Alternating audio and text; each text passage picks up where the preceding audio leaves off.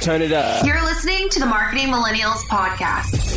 I'm Emily Ferguson. And I'm Daniel Murray. Get ready, because we're taking you on a journey with today's marketing leaders and tomorrow's top stars. Let's go!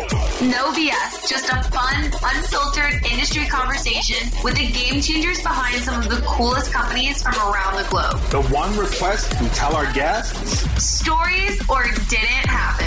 A big welcome to our marketing fam. Prepare to turn the up. Don't swipe left on this episode.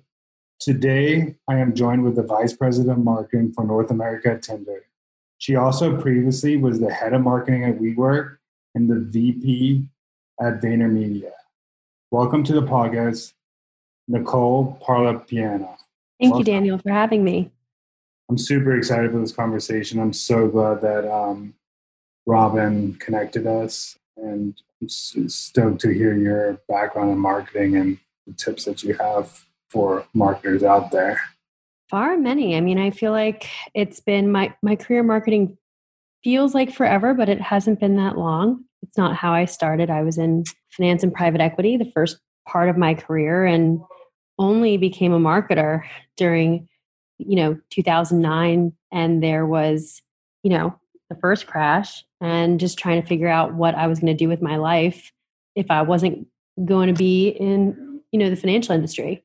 I think what attracted me to marketing was more about the company that approached me for a job than being a marketer. So my first marketing job was at eHarmony, lo and behold. So a little bit of a connection to Tinder, but very different brand to work for. And I just found the business to be so fascinating, and I just wanted to work for them that I would have pretty much done anything. So I took a pretty entry-level role on the acquisition marketing team, and then the rest is sort of history. But this is the dating theme in my life, or working at dating companies, seems to keep coming up. And so it's sort of full circle being at Tinder now. Yeah, and you had some great experience, like in the middle of it, like going from B2B to B2C. So what was that like jump from like doing B2C to B2B back to B2C? Like how marketing in those different types of, at the end of the day, we're all marketing to people, but obviously B2B has its little nuances that are way different. I knew you'd ask this because I have some very, I think, interesting. I mean, honestly, I was so confused when I made the jump. I had really primarily worked in consumer marketing. On the agency side in LA, we were, working for e-commerce brands that were trying to build go-to-market strategies that had already sort of tapped out their reach within search. The social platforms were just starting to get into sophisticated buying. And a lot of what I started out doing was helping companies like Zillow, TripAdvisor, Hotlook figure out their offline strategy and figure out how to measure their offline strategy. Warby Parker is another example. And these were brands that wanted to measure media like it was digital, but were really uncomfortable in the offline space. And there is actually lots of ways to measure, and there's a lot of impact those channels could have depending on your demo. So that's where I started. And I think I had a little bit of B2B experience on the Vayner side because I oversaw the JP Morgan Chase account, which is, a huge portfolio, but they definitely have small business divisions and business services. But I think the WeWork story is an interesting one because I would say for all intents and purposes, WeWork was very much a consumer brand and built like a consumer brand and not like a B2B company from a marketing perspective. And so the time that I arrived at WeWork, it was, marketing to larger companies instead of individual and solo entrepreneurs or small businesses was becoming less of a priority. We felt like we had a really good hold on that market, and we wanted to move up to mid-sized businesses and enterprise businesses. So I was in this place where I'd been hired, to do growth marketing and performance marketing, but the bulk of my experience is doing that on the consumer side. So trying to figure out like what is the mysterious world of demand gen and, content marketing. And I think what I learned is really there isn't a huge difference. It's just the language that we're speaking that really makes people feel alienated. We're marketers. The end buyer is a person. There is certain channels that will work differently. But at the end of the day, I think we've created languages that make it more complex and make people feel like they can't bridge that gap. And I think a lot of what we need to do is just speak normal language. Is it acquisition? Is it brand? I think you just stay in the consideration stage a little bit longer. For B2B sales, there might be more people involved, but I think we've not seen many big B2B brands invest in brand in the right way. And I do think it does make all the difference. And it does, certainly help the sales team to break through and get people to call them back or respond to them if you've built a super strong brand. But the similarity is, and I think the biggest channel that works for both consumer and B2B is word of mouth. I mean, we know that people feel good about asking their friends about their experience. That's why we see influencer marketing, continuing to be one of the biggest ROI channels in consumer marketing. People want to hear from other people. They don't want to hear from brands. And I think that I haven't really seen that deployed in a super creative way on the B2B side. Whereas like we do tons of case studies, but I think having business leaders advocate for and speak to other business leaders about their process and about the tools they're using and about the partners they have is not done enough. Or maybe it's just not being done in a way that's as engaging for people to want to watch through. I've seen very few case studies that I actually want to watch the whole way through. And I think that's kind of like an interesting, case to crack as a B2B marketer.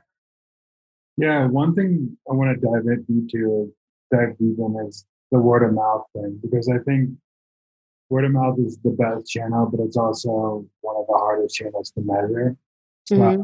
And I want to talk about this idea of measuring anyway. So doing these like influencer marketing campaigns and other demand gen efforts or acquisition efforts to promote that bring in word of mouth, like how do you measure lift in those channels?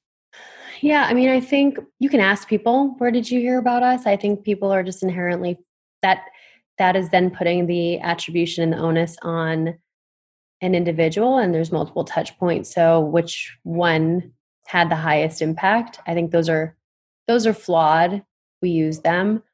On the influencer side, for me, I guess I would say it's been a little bit easier because we understand the steady state of the business and the baseline of the business. We have revamped the way that we work with partners and influencers. Some people take the approach of using many small micro influencers, and that is really, really, really hard to measure. We've taken an approach where we have probably 8 very, very, very high impact partners that when they post, you can see it, and you can see it the day that it happens. Also in social, you can see, how many views, what was, look in the comments and see what the sentiment is and kind of try to gauge how people feel. Did they feel like this was a genuine representation? Did they feel like the content was good? Did they get it? Did it resonate with them? So I think those are the things you look for on the consumer side. On the B2B side, I guess people would say I came in through a referral, or I know of somebody or someone recommended. And so I think a lot of your inbound, you can say, I would just assume that the lion's share of the inbound you get, I would say is probably at minimum 60% coming from word of mouth, at the highest 80 to 90%. But I think that's why it's really, instead of focusing on demand gen or how to pull people in, it's how do you create an experience or a product that people want to talk about, that they want to recommend, and how do you cherish those relationships with your current customers so that they are advocates in building advocacy. And it's a lot more of focus there, which a lot of companies, I think, forget along the way as you get more hungry for growth and revenue, that sometimes resources are prioritized to the growth side and not necessarily on like the account management or the retention side, which is a mistake.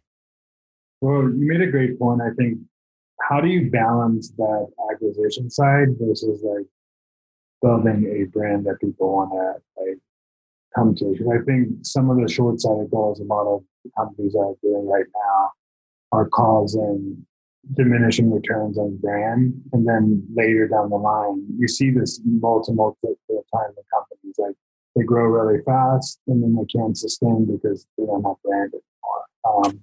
Where like a company like Airbnb. Yeah, I was going to say Airbnb is a really good example of like gold standard, and they're probably one of the only tech brands of this cohort that built brand first and prioritized it. I would say Tinder, where I currently work, Tinder, I'm the beneficiary of a brand that really, we didn't take the same approach as Airbnb, where we didn't do a lot of advertising for Tinder in the early years. It just sat within culture. People used it, and it was the first of its kind. So when people ask, like, anytime you plug in dating app, it's usually top of mind is going to be Tinder. And a lot of the entertainment placement we get within rap music, within like we've never paid for that. We are just embedded in culture. So I think it is really important. I think the difference between, I think they're a good example of Tinder is a brand that's held in the hands of the consumers, and the consumers, I think we really feel are the best representation of the brand and the experience. I think we're working on elevating, their experience on Tinder more than we have in the past. Airbnb really built a global brand that means something, something different in local markets. And it's certainly taken a global, but yet a local approach. And they got really serious about it within the first couple of years. And, it's testament to the strength that people will still use them even in a pandemic and trust them and feel good and connected to the brand. Whereas with a lot, it could have taken the route of like a very transactionary platform that we're just going to get something done and get off. I would say that's the relationship we have with Uber. It's the relationship we have with Instagram. It's very utilitarian and not preferential. Yeah, and I think I want to get into this interesting topic, which I don't talk about much, is embedding it into culture. Because like Airbnb, right, you use it like I'm gonna book an Airbnb, like, or I'm gonna go, or like I'm gonna Venmo someone, or I'm going to, like, they've embedded in culture as like verbs, like that people like doing things. But also, like, I think Tinder also has a cool example of like they kind of started kind of what the hashtag was to Twitter, the swipe right and swipe left was to like Tinder. So they started like a product-led growth type thing where everybody is using all these apps, but nobody ever saw it before. Like, so how do you embed your marketing into like current culture? What are some strategies to go about that? I mean, I think some good examples have been, I think Peloton's done a good job like recently with when you're working, I think these deeper integrations with culturally relevant people and not just using them for ad campaigns, but embedding them into the product are super interesting. So the Beyonce and Peloton integration, it's got more legs than just using Beyonce's music. It's got, a cause-related platform to democratize fitness and exercise and health to people that can't necessarily afford a Peloton. I think, knowing when it's time to let the cultural trendsetters all the way into your business and have them help shape the narrative. So whatever feature you're launching is got some, relatable faces really vested into it beyond just, partnering for an ad campaign. I think one that's coming to mind is I think Facebook portal use Jennifer. It was like a star-studded cast in a commercial they did a few years ago. It was like Jennifer Lopez, I think Alex Rodriguez. There was just a lot of people in it, but they didn't have anything to do with shaping the product. And there was no other there. I think that you have to kind of, it's an all or nothing, and you have to like really figure out how you're going to answer that question from both a product and marketing perspective. And I think a lot of times the cycle is that product comes up with something and then marketing figures out how to market it. And sometimes that's, throwing a celebrity on there or a trending song to, make it work in external channels. But I do think as marketers, it is a symbiotic relationship where we can bring culture into the product and where there's product ideas that can be birthed off of either people or trends that are deeply trusted and deeply vetted by your core demographic. So I think it goes both ways. I think that's a great point. And I think both in B2B and B2C, I think the companies that do it well are doing well doing it is integrating like the human element into their marketing, where it's like they're letting the customer tell the story, letting the customer build the product roadmap, letting like the experiences of their customer be like their marketing, where like other companies are letting like their company be the hero and telling the story, where it's the flip.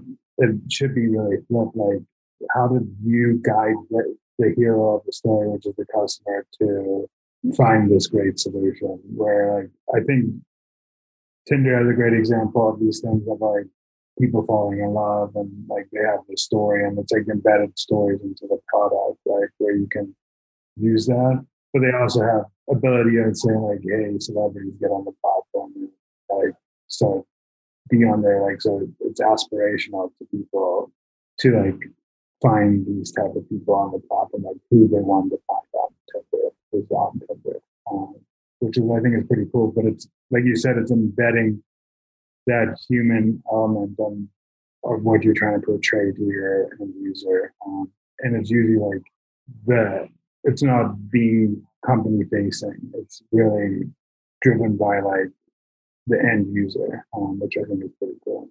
Yeah, I mean, something that we did at WeWork that probably didn't get enough energy around it that I was really proud of is 2 years ago, we really knew that it was the middle of B2B, company size 100 to about 500. It's typically very CEO led. It is a difficult place to be because you're trying to figure out, you're not big enough to maybe be publicly traded or be, you don't have those resources available to you. You're struggling with trying to keep the culture you had at 50, at 150, at 200, at 250. You're struggling with trying to scale yourself. It's like actually a super lonely place to be from a business decision maker standpoint. So we had this idea, and it really wasn't about their experience in WeWork spaces. And it wasn't a case study about how WeWork had helped them. The concept was called Up at Night. And it was really that like asking them, we had a few different types of C-suite individuals come on and just talk about like, what are the challenges? What keeps them up at night? What do they think about? Like, what is the biggest thing that's nagging them? And we would record them at night before they went to bed. Like a lot of them had kids. You could hear the kids in the background. And I think really putting them on a platform and giving them the opportunity to talk about themselves and talk about their businesses was super special. And the only tie was that, they all worked in WeWorks. They were all WeWork clients. But I think trying to make it more emotive and relatable. And then the slight, twist at the end is that like, these are businesses that massively benefit from a WeWork because they don't have to worry about some of the things that they would worry about if they were smaller. And if you're an enterprise company and you're a CEO, you almost never have to worry about like reception or facilities or build outs. Like you've got entire teams that do those things. I think it was a special brand play because I think it starts a conversation that's really different than the one that's, being written about in Fast Company about the wins.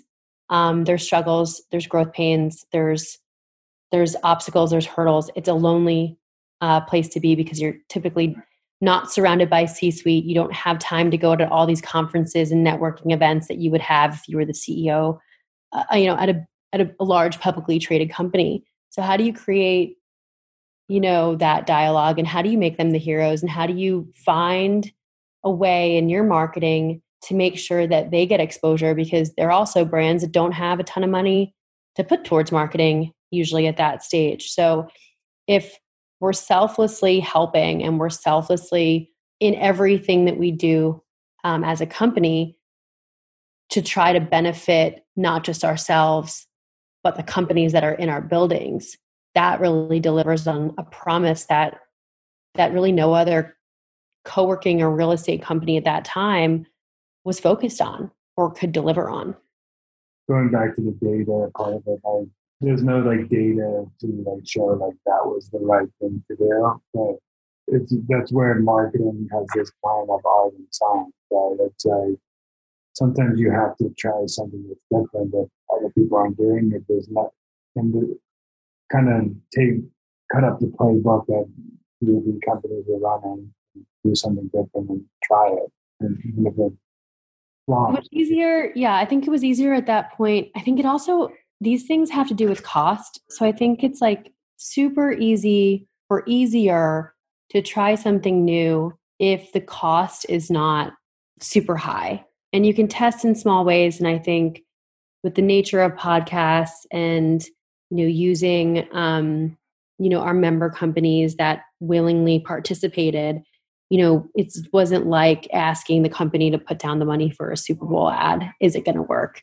So you can figure it out in small ways. And if you can't see signals of it being brand positive, it's things like that you just have to kind of, once the creative comes out, see how it makes you feel, see how it makes other people feel in a gut reaction, and know that it's just right to do until you can build it bigger and assess impact later.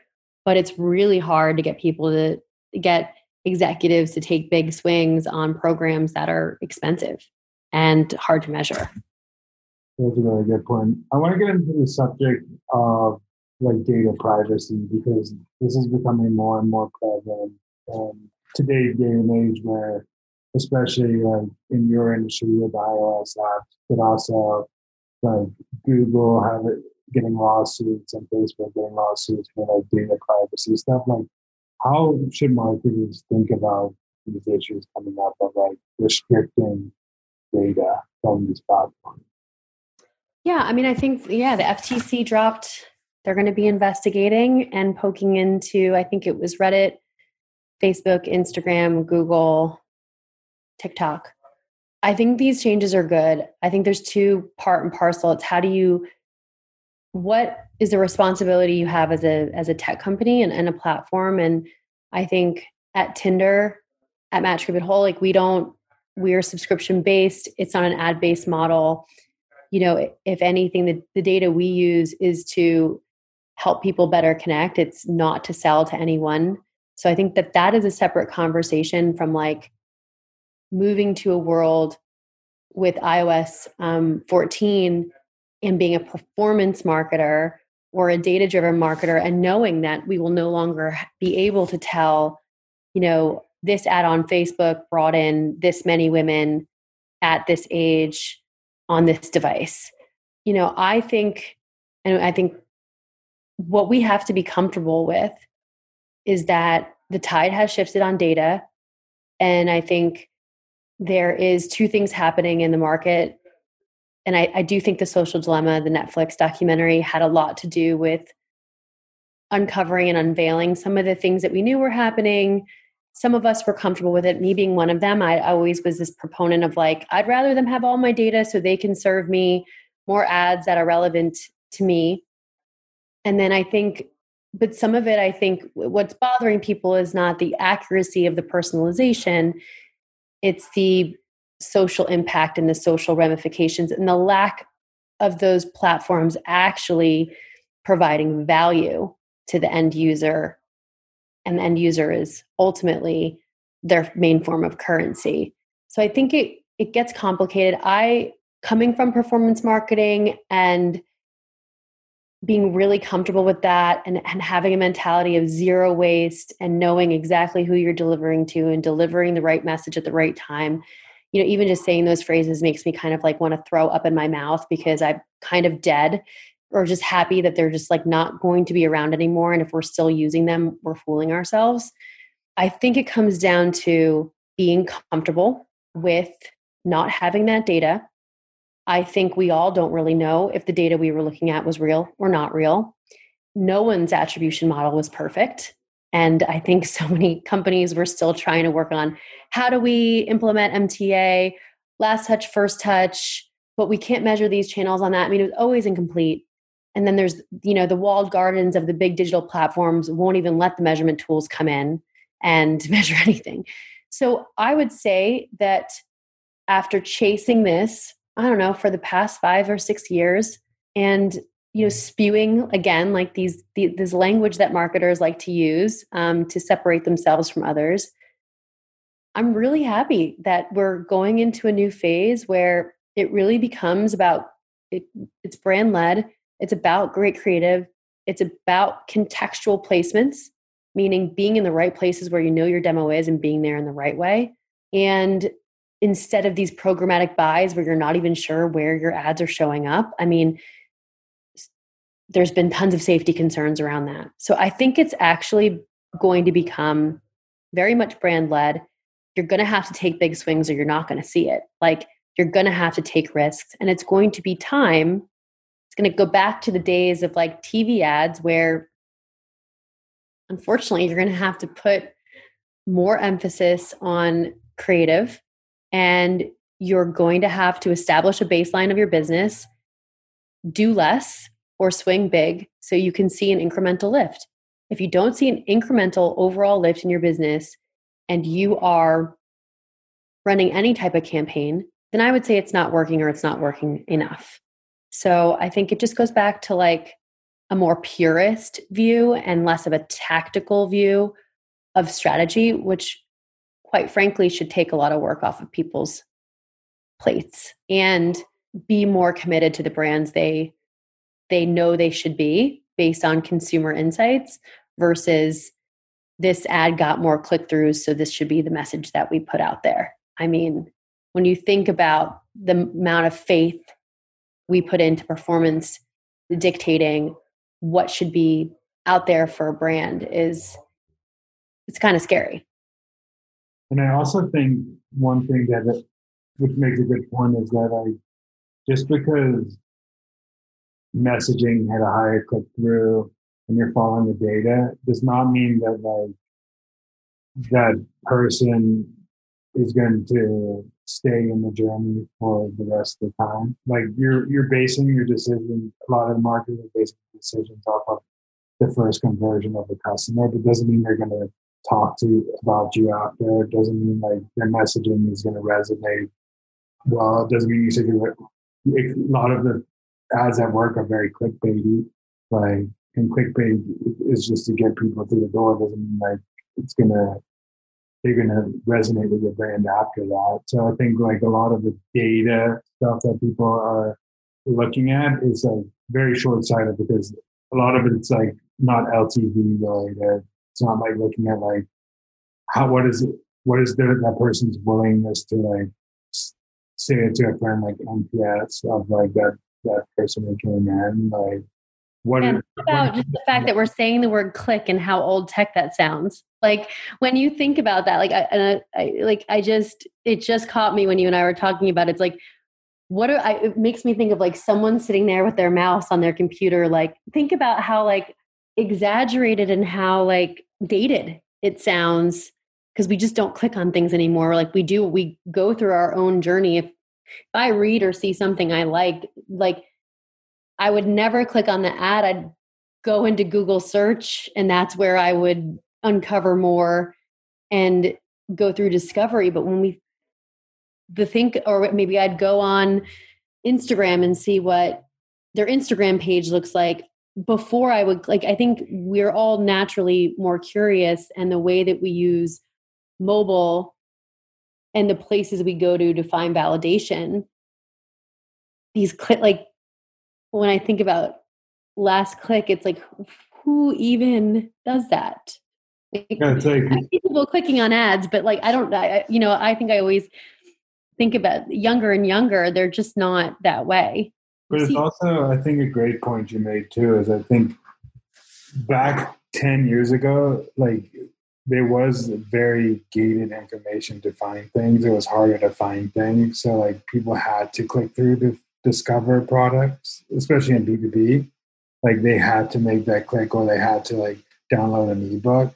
But now with like so much free content out there, so much podcast out there, so much information out there, like the buyer journey has changed. Like people, like I even think about my buyer journey as a B2B buyer, and the first thing I go to do is type in like best software. And then once I figured out, I will go ask like someone who's in my space and say, have you used this? What do you think about this? And then after, I'll be like, okay, I might get served some ads after a little bit. And then I might go to the website and see what they're saying on the website. And then I might get served another ad. And then by the time I'm ready to buy, I'm ready wanting to buy the product. Like, right, by the time I go to their site and click request a demo or like download app or whatever, I've already made the conscious decision to do it. And there was like 35 touch points that is not being like accounted for in marketing. And I think it doesn't really matter anyway, because like that brand built that experience for me. Like the reason, like a lot of the times you buy things because of the brand. Like it's like, because you think of like, I buy like a lot of the softwares I probably buy are probably not the best like product in the market. Let's be real. Like, or like some people don't buy the best car because it's the best car in the market. They buy it because like people have validated that it works for their company, or it worked for them, or it worked. So it's so funny to me that like, that's why I get annoyed when a lot of people say like, oh, we got a brand search from this and that's why I converted. And I'm like, how did they know about it? Yeah, they had to know. I mean, they have to know, they have to know the brand. If your brand search is really, I mean, obviously brand search is your best converting channel because you were top of mind before they freaking searched. Like, yeah. You have to, like, it's crazy. We would, on the WeWork side, it was really hard to explain to people outside of, because the whole company was based in New York and San Francisco. It was hard to explain that, like, you know what? People in Charlotte were showing up at a WeWork thinking they were going on a job interview, or they thought they were going to buy a physical desk to take to their home. It was hard for people to understand we couldn't just run acquisition in these markets where people had no idea they don't know what this new model of like co-working and flexible workspace is. WeWork to them sounded like an HR company. And then in our, performance ads, you're like, come, tour for a desk or desk starting at $300. And they thought we were like a Pottery Barn. And so what we ended up doing, because we didn't have a way to track brand, and the only way that we were getting the brand out there was a lot of reliance on PR. And when you're one of these hot new disruptor companies coming up, everyone covers you. But what people didn't realize is that the subscriber bases of those types of publications are very concentrated on the coast. And if we are looking to drive the business in other parts of America, you do need brand. And so the way that we sort of made this make sense to the executives at WeWork is we looked at the branded search volume and we looked at the non-generic search volume, and we developed these indexes to understand what is the demand for office space, real estate, and co-working, and then what share does WeWork, do the WeWork queries take up? And when you have such low brand search volume, there is no way to stoke that. There's no amount of bidding that is going to win there.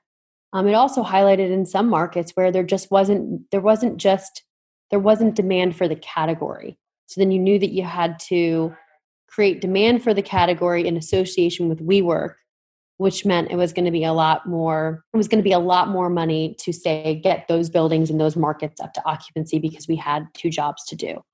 But, I think when you're the beneficiary of tons of earned media and PR, you sort of think that is brand, and you forget that you don't have control over where that goes, even though it's national coverage, and that you can't just start with performance marketing because you're going to get people that are largely confused about what they're even signing up for. So it leads to a lot of unqualified leads, which like you could say that not only does brand drive top volume, but like you said, you're when you're ready to buy, you're so much more educated. The salesperson doesn't need to do a lot of education. You're informed and you know what you're there for, and you probably have narrowed down your options, but it's a waste of everyone's time if people are coming in and you don't even offer what they're asking for. It just clogs the pipes a lot, One of my favorite marketers say you're going to win before they get to Google, which means like pretty much you're going to win on brand because, for example, like when people are ready to buy, they're in that frame of mind already that they're going to buy. So then you have to have some sort of like reputation behind it when they're ready to buy. That's why like you see low conversion on like maybe not in B2C but in B2B, like direct response ads on Facebook to convert down funnel, because they know you're asking people to trust a brand that they don't know to buy, in the first like time you actually saw them. Like the reason why I think it works for like a company like Service Titan or maybe like other companies that have brand behind them is like more than likely someone in the industry knows who Service Titan is. So if they see Service Titan, they'll take a look because they know who we are. Like we built the infrastructure of brand before we started doing heavy performance, which a lot of people do performance and then they don't. They layer on brand later. Yeah. It's how you're taught to start from the bottom and build up. Again, I think that will change because like what does starting at the bottom mean if you don't have the data on like who would be likely to convert, because we're not going to be getting that data anymore, or be able to know that those discrete audience segments are yielding conversions. But I think, even though I'm in the consumer side, the category I'm in is not, I don't think you win at the bottom there either. I think the social channels tend to do really, really well for D2C e-commerce. I think people do buy brands. They buy like a blanket or a pair of shoes, or, I think Glossier is a perfect example where women just saw those Instagram Glossier ads and they were just like women coloring in their eyebrows. And you were like, I'm going to buy that. I'm going to click through and buy it. I think there are impulsive categories, but they're also very churny categories that don't really have loyalty in this. They're very different. It's not life-changing where, in the dating space, if someone becomes single, they know the apps they're going to download, and you never know when someone's going to become in the market. And these days you never know if people are in open relationships, if they're polyamorous. Like it's such a wide space that the brand marketing becomes so important to stay top of mind, because you just never know when people are in the market to look around and see what else is out there. So it becomes like, I don't see performance as a huge play, but I think it's different for every category is different.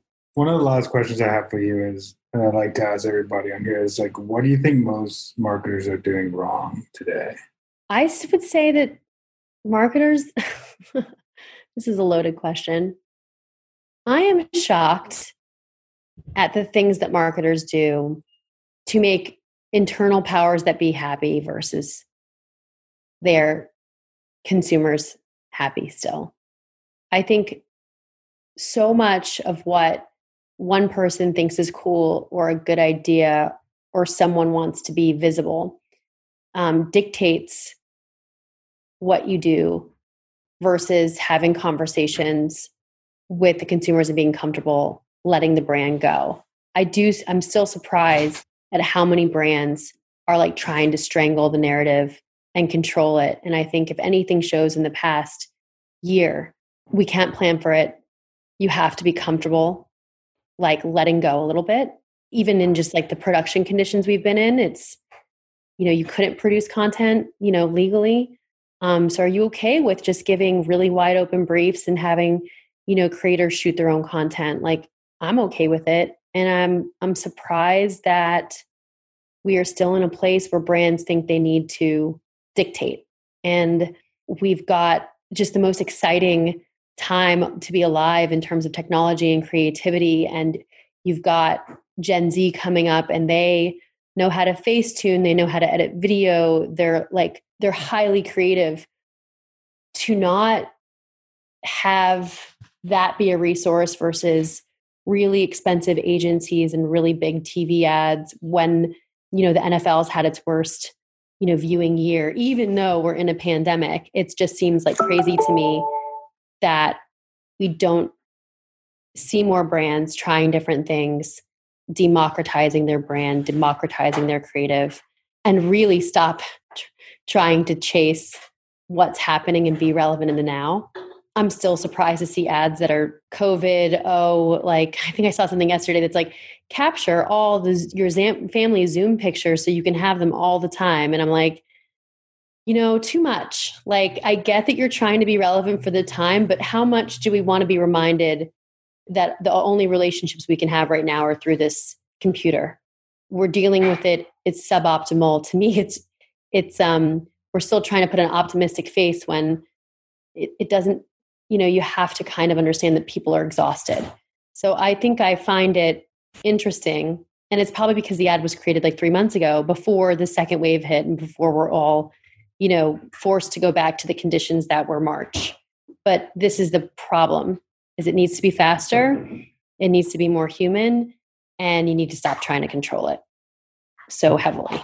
I love that point about marketers trying to make internal people happy versus external. I think that's like, I always say, like, stop being seller centric and be buyer centric. Cause like a lot of people are trying to like, oh, what is it better for the sales rep? Or what is it better for this? And instead of like, the sales team likes it, or the head of sales loves this. It's like, who gives a shit what they love? Like, it's not about what they love and they feel good about. I mean, it happened all the time at the CPG brands. It's like, well, the VP of marketing loves this rapper, so we have to like, but is this the person that's the most relevant to the demo? Or does he just want to do an ad with this person because he wants to meet them? Like, there's so much of that still happens, and it's still very ego driven. And it's interesting. Well, the last question I have for you is like, how could marketers stay relevant with like ever changing things? Because like, especially at Tinder with the rise of Gen Z and TikTok and stuff like that, like how, as a marketer, should they work on staying relevant? So I would say we sign up as marketers to be young and cutting edge forever. It's almost, the bar is probably as high as it is for anyone who's on the product side of tech. And it is our job to be in all of these places. And maybe you don't need to interact, but you need to be there to see how people are interacting. And you need to push yourself to be uncomfortable. Like, I'm probably going to, after this call, I'm been trying to figure out OnlyFans, inappropriate place for me to be, but it's important for me to understand what's happening on there because it has larger implications for tech, for marketing, for the way people connect, for social platforms. It is our job to be there. And I would say that when you get lazy in your own media consumption and you're not willing to be on platforms because you feel too old or you feel it's inappropriate, is where you lose your edge. So it's like, if you don't have the appetite to constantly be changing yourself and trying new things and being open, then like, you don't have the appetite to be a marketer long term. This is the land we're in. I mean, it's a great point, because I think there's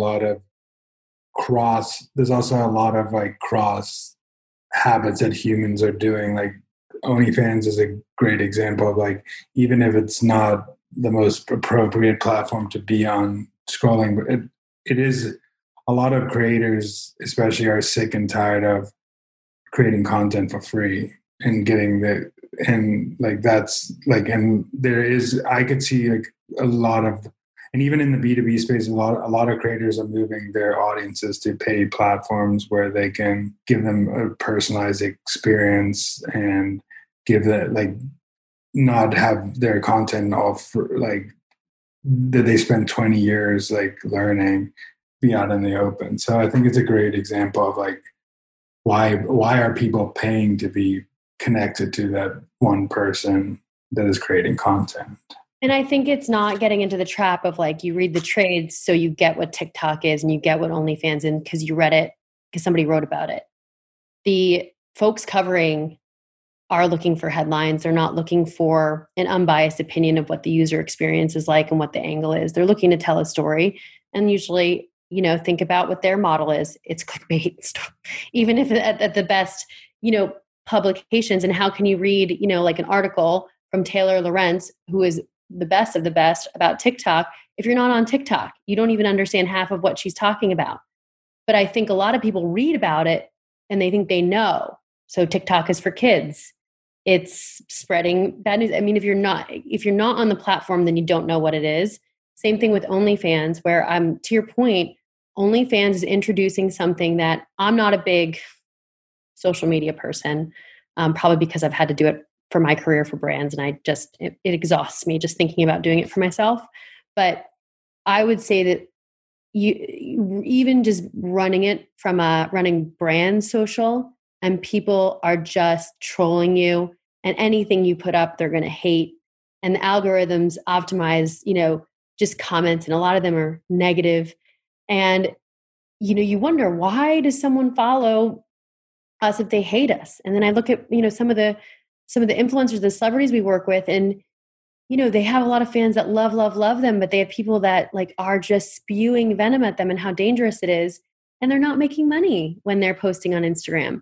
So for someone that has a large following, who has like, you know, just a rabid fan base, why not move to OnlyFans and have a subscription model? And it's all love. And at least then if you're getting trolled and they're still slinging hate at you, they're paying it. They're paying you. It's just, if you take, you know, what we know about it being mostly for pornography or, you know, sexual interest out of it, it is a genius model, and it solves a problem that none of these like other social platforms have been able to solve for folks. So I think it's super interesting, but I think when we depend on news publications to form our opinions about new tech apps without actually being users and understanding the community, I think that it's not enough, and you have to actually go on there and sort it out and figure it out. And if it seems overwhelming, what I try to do is I focus on one at a time, and I'll get super deep into like, okay, I'm going to try to figure out Discord. And I'm going to, you know, if I can't get into one of the servers, I'm going to try to find somebody that can. I'm going to try to like sort it out, figure it out. What's the experience on here? And I won't try to like, and at that point, I won't also try to like figure out TikTok or OnlyFans. Just pick a quarter that you're interested in, get super deep, and then zoom back out. And, you know, maybe you'll find that some of these apps are keepers, are things that you're going to keep using, or that maybe your brand wants to use. But I would say that even if your demo is 50, the 19-year-olds are all going to be, or are like set to be, our customers soon. And the way that they want to communicate and the way they want to interact will be standard. So it's pretty important to not discount what that generation is doing and how they want to be communicated with. Yeah, I think that's awesome. I mean, there's a ton of things that we could talk about, like what you just said about the diving deep into one platform, because I truly believe even marketing, like you can't be good at all platforms, so you have to double down. But this has been awesome, and I want to give you a chance to find if people can connect with you, even if you say you don't use social media, or anything you want to like talk about. I'll give the floor to you for the last couple minutes. So you can connect with me on LinkedIn. I am on there, but everything else is no. I'm just more private about my private life, I would think. And this has been great. I think it's an interesting next couple of years. I think if anyone's trying anything new or different, and I'm super, obviously we've talked a lot about Gen Z. I'm just super interested in everything that's going on in that space, Roblox, like gaming. I welcome anyone to reach out that wants to riff on these types of things, because I couldn't get enough of it. And I think that's when you're in a good place, when you almost like have just such a passion to kind of figure it out. I think what we've seen this year, we're poised for, I think the next 2 years are going to be highly disruptive and fun. I think things were, before COVID hit, I would say relatively boring in the landscape of media and marketing. And although this has been uncomfortable, I think it puts us all in new challenges, and brands and companies and platforms are the ones that can dodge and weave, are the ones that are going to emerge. Oh, awesome. Well, thank you so much for coming on. This is awesome. I think there's a lot of valuable stuff in here that people need to take out of it. And thank you for coming on. You're welcome. Have a good rest of the day. Thank you for having me.